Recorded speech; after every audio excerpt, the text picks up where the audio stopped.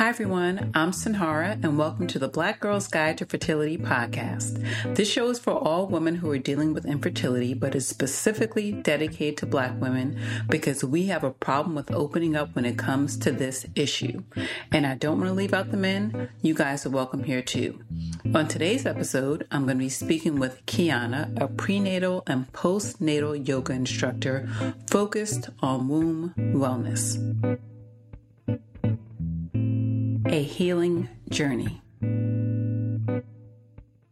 So I'm so excited to have Kiana here today. As mentioned, she's a yoga instructor, and we're going to start with talking about her journey dealing with endometriosis and fibroids and how that led to yoga.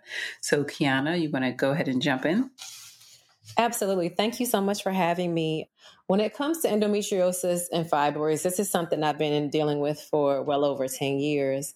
I was diagnosed with endometriosis very young. I think I was about 23, pretty fresh out of college, and I had never heard of the term before. It's interesting because when you think about all the things that you learn in health, for me, that was never anything that was brought up. And so I had never heard of it before. And I recall mentioning to someone that this was what the doctor said was causing pain. And they said to me, wow, this means you're going to have trouble having kids. So imagine from age 23 on, that sat in the back of my mind because I really didn't take the time to do my own research to find out whether that was true or not. And so that caused a level of insecurity for me at such an early age. And I think in some ways kind of made me anxious about that and about relationships and is that going to make me a desirable mate? And so I dealt with that for a period in time, went through whatever medical protocols the doctors recommended, from birth control to injections to help it to subside. I had the laparoscopy where they, cut some of the scar tissue out and removed it. And I was living okay. And then I felt another sharp pain and I go back to the doctor. What was it? Probably 6 years later. And they say, you have a fibroid. And I was like, are you kidding me?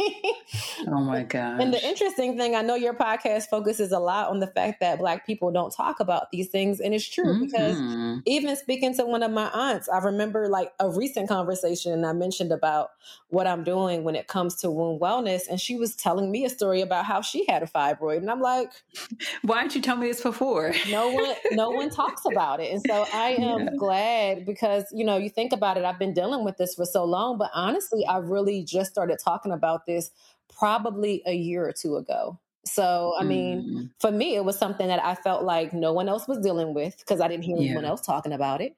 And so I'm like, okay, this is just some crazy thing that I'm dealing with. And I just was like, okay, I'll go along with what the doctors say. And so it became a certain point in time when I determined I wanted to take my own health into my own hands. And while, of course, going along with what my doctor recommended, what things can I do on my end? I'm not just helpless. I'm not just, popping birth control pills and hoping that this will alleviate solve everything. Right. Yeah. And so what are some things that I can do to, have a healthier womb, connect with myself in a different way? And so when you talk about yoga really means union. And so it's about that mind, body, spirit connection. And so when we think about womb wellness, I mean, there's so many women out here who are really disconnected in their bodies. And so that is one of the benefits to me for yoga when it comes to dealing with issues of the womb, is getting back to that connection, getting that grounding, getting that mindfulness, getting to breathe, which so many of us don't get a chance to. And then you add COVID on top of it. We have not been breathing. So why is it so difficult? Let's talk about the frustration when it comes to, and I've spoken to so many women who are single and who want to have children. They're like, oh, what should I do? Should I do A? Should I do B? Should I do C? And I'm always like, talk to your doctor, pray about it. I don't have the answers. I can only tell you what my journey was. So talk about some of the frustration associated with being single and wanting to have children. And how that, impacts your life and even flows into your workflow with yoga. Sure. I think that amongst people that I speak to, in sister circles, a lot of women, as we get to be women of a certain age, we're in Mm-hmm. our 30s, getting close to 40, Mm-hmm. some people I think are afraid to even mention that they want to have kids because you don't want to be let Mm-hmm. down. Whether they have a womb Yeah. issue or not, they don't even want to Mm-hmm. mention that they want to have kids because then that adds the added pressure. And so it's almost like a defense mechanism like, oh, I can have kids. I could not have kids. But really and truly, deep down inside, you want kids. And sometimes it gets scared to even, you get scared to even speak that because you don't Yeah. want to be let down. You don't want to be disappointed. And if you add to the fact that you're not even partnered, it's like, how in the world is this going to happen? Exactly. And so, it's hard because I was talking to a girlfriend recently and we were talking about it seems as though society, especially, I can only speak for my community, but in the Black community, it seems as though it's like, okay, don't be a teen mom. All right, go to Yeah. college. Okay, a bachelor is not enough. Get a master's. And so you have this window from, I think, age 25 to 32, where people view that as the acceptable range of time when you should be having a child. Anything too early, you're judged. Anything too late, you're judged. I mean, not late, but you know what I mean? Like anything Yeah. after that time period, you're judged. And so it's a lot of internal pressure. And the pressure only comes to the women. It doesn't come to the men at all. Yeah, exactly, because they can pretty much have kids at any point. And I saw an article, I think it was Van Jones, the commentator on CNN. I He saw that had a article. child. Yeah, and I forget what they termed it, conscious parenting. And so I know a lot of people were split on, that whole thing. But I'm just kind of like, well, if you're at a point, and obviously, you want to have children, and there's someone that wants to have a child as well, like, hey, like what what is, you're both consenting adults, like what is the issue with going that route? To me it's no different than using a sperm donor, Right. right? It's But actually, like, to what are me, your, it's a little bit better because you someone yeah, who's going to be an active partner in it. So yeah, I was going to ask you your thoughts on that. Was anyone talking about that in your circle, like, hey, I should do that, or that's crazy, or? no one in my circle we weren't really talking about it, but I definitely did read it. And again, I think that what we are seeing in our society is there are so many ways to create family.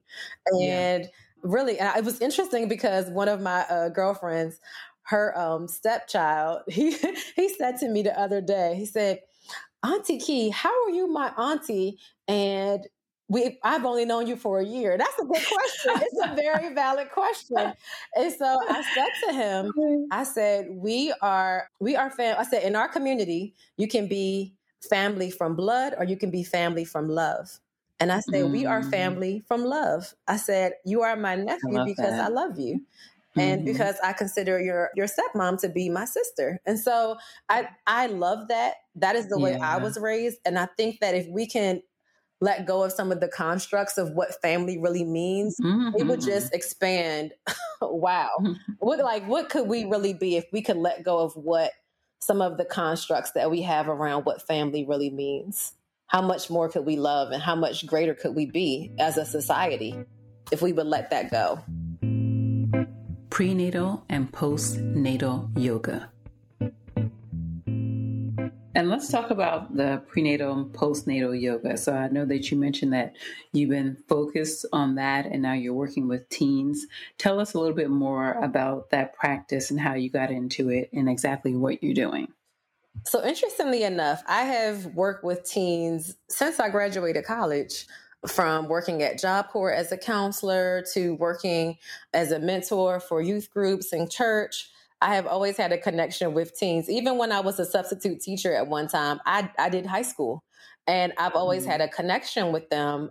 And I feel like when it comes to motherhood, again, teenagers are a subset that are often judged and ridiculed. And at the end of the day, whether a child coming at that particular time is the right time or not, the child is coming. And Exactly. so, how much help is it going to provide for the mother or the child to constantly shame them, make them feel judgment or unloved? And so, I feel a calling to help specifically that demographic. Number one, connect to their womb space because that is Mhm. important, connect to their Mhm. baby, alleviate some of the stress that they're dealing with.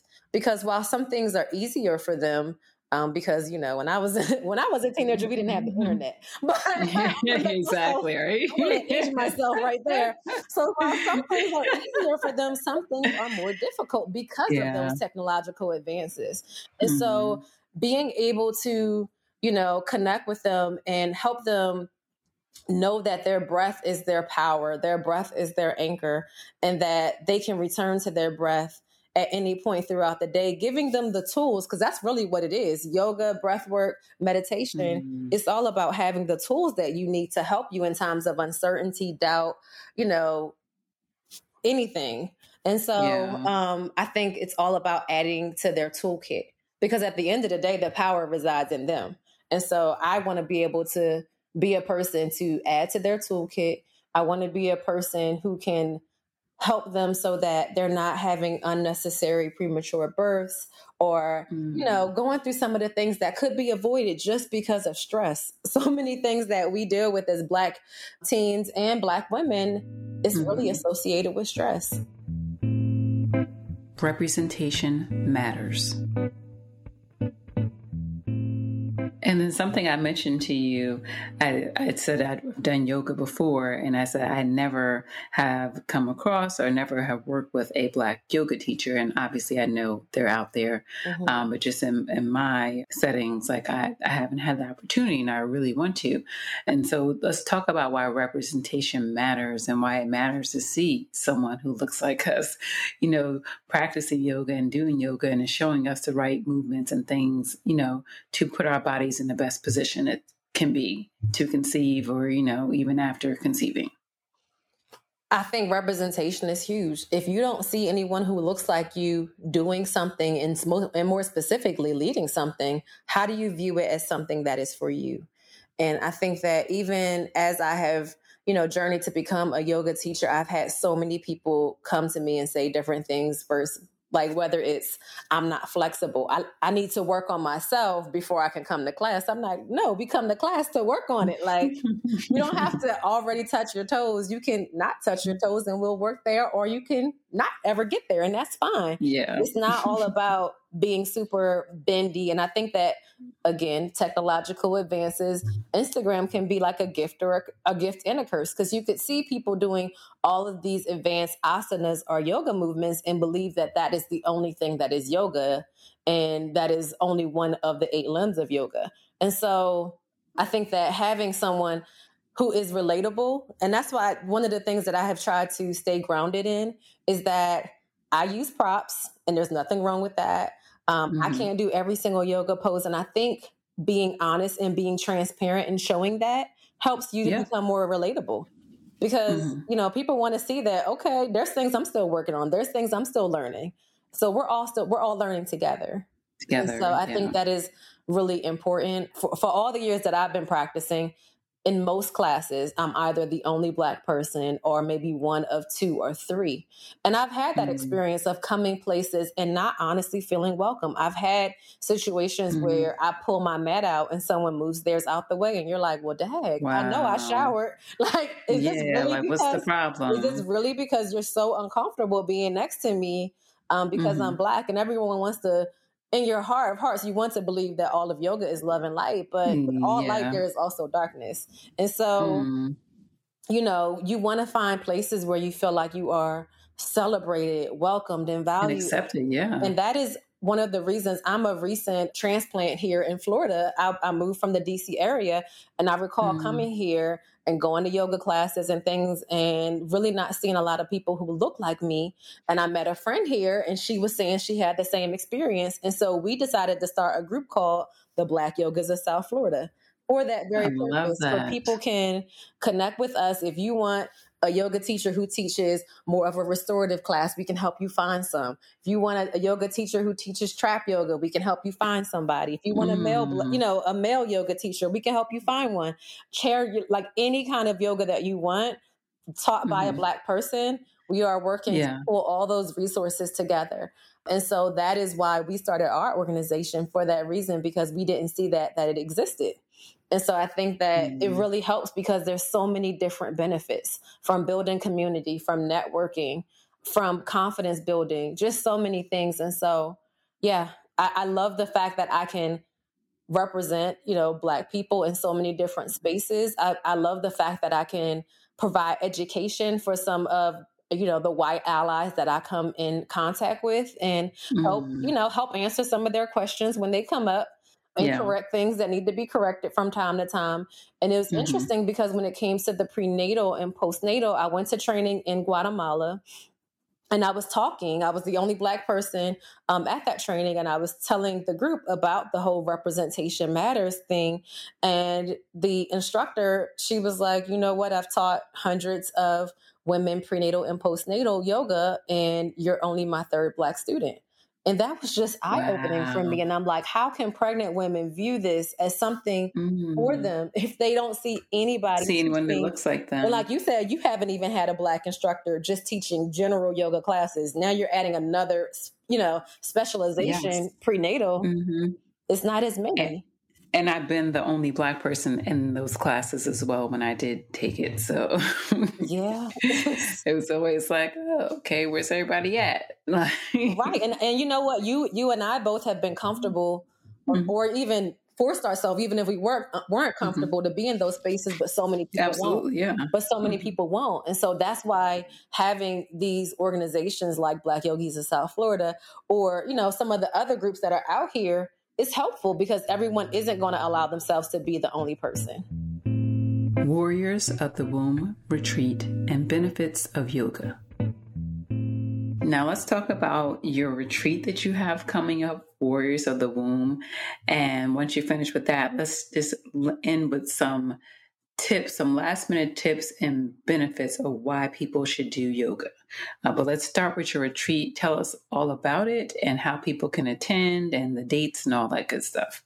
Sure. So our retreat I'm doing it along with Phyllis, who on Instagram is the Fibroid Queen. So our retreat is 7 days, 6 nights in Mexico, June 16th through the 22nd of this year. We're really excited to offer this retreat because so many women need it, whether you have a condition of the womb or not. So whether you have endofibroids, PCOS, or anything along that umbrella or not, it's for you. So many women haven't taken the time to vacation, to unplug, to reset since before the pandemic. It's for those women. It's so many women who have trauma that has been passed down through bloodlines. That the retreat is for you. And so we are excited to be able to create this space where women can heal together, where women can find sisterhood. Again, you would think that, oh yeah, women have a lot of friends. There are so many people who I have encountered who have never experienced true sisterhood, who have never experienced being able to trust women, to be able to heal with women, cry with women, laugh with women, share their joy, share their pain. And so we are creating that experience. So it'll be in Akumal in Tulum, Mexico. It includes all your ground transportation. We're going to be having a cooking class focused on, meals that promote womb wellness. We're going to go into cenotes, which are underwater caves and underwater fresh pools. Underground fresh pools. And there we will be having sound therapy. It's going to be absolutely beautiful. And so Phyllis and I will both be teaching womb-centered workouts, from yoga to HIIT, everything that helps to strengthen our womb space. We have a massage that's going to be amazing included. And one of the things that was important to me, because I'm a person who has traveled extensively, and I've also gone, even on other trips. But one thing that is important to me from my experience is downtime. And so we have built in downtime for you to sleep, for you to rest, for you to decide that you want to go off and explore on your own. So you don't have to feel like, oh gosh, for 7 days, these people are going to be ushering me around from this place to that place. No, we have created plenty of space for you to just be. And so we're really excited about that. And we also wanted to make it affordable. Prices start at $15.99, which is very affordable for that kind of experience, because it includes food too. Let's be clear. It includes food. And so it's very affordable, and that was important for us. And there's payment plans as well as roommate matching. So let's say you want to go and you're the only person out of your friend group who would want to experience like something like this, it's okay, still come. We can help match you with a roommate so that if you want to split the cost and have, the double occupancy rate, we can help you with that. So I'm excited about it. If you are interested in registering, you go to www.warriorsofthewomb.com. And we're also on Instagram at Warriors of the Womb for more information, or if you have any questions, definitely. And the last question was, why is yoga important when it comes to womb health and womb healing? For me, for my own personal journey, like I said, it's about that mind-body connection. That breath work is huge. Finding and seeking peace is huge, because you can get stuck all up in your head. You can get stuck all up in your mind. And especially imagine being someone who's given a diagnosis or unsure about their fertility, but yet it's something you really want. You can get caught up in your mind, and you can, that really is where the battlefield is. And so having that mindfulness, having that breath work, having that visualization is huge. Moving that stagnant energy out of your body, and in some cases doing some hip opening and doing some heart opening movements can really help to invite in what you really desire. I'm Sinhara Eastman, and thank you for listening to the Black Girl's Guide to Fertility podcast. You can stay connected with this movement on my website, Facebook, and on Instagram. And if you haven't already, please join my mailing list at blackgirlsguidetofertility.com and on sinharaeastman.com. And please note that due to COVID and scheduling, the Women First Fertility and Pregnancy Expo has been postponed to September. To learn more about the event, please visit fertilitypregnancyexpo.com.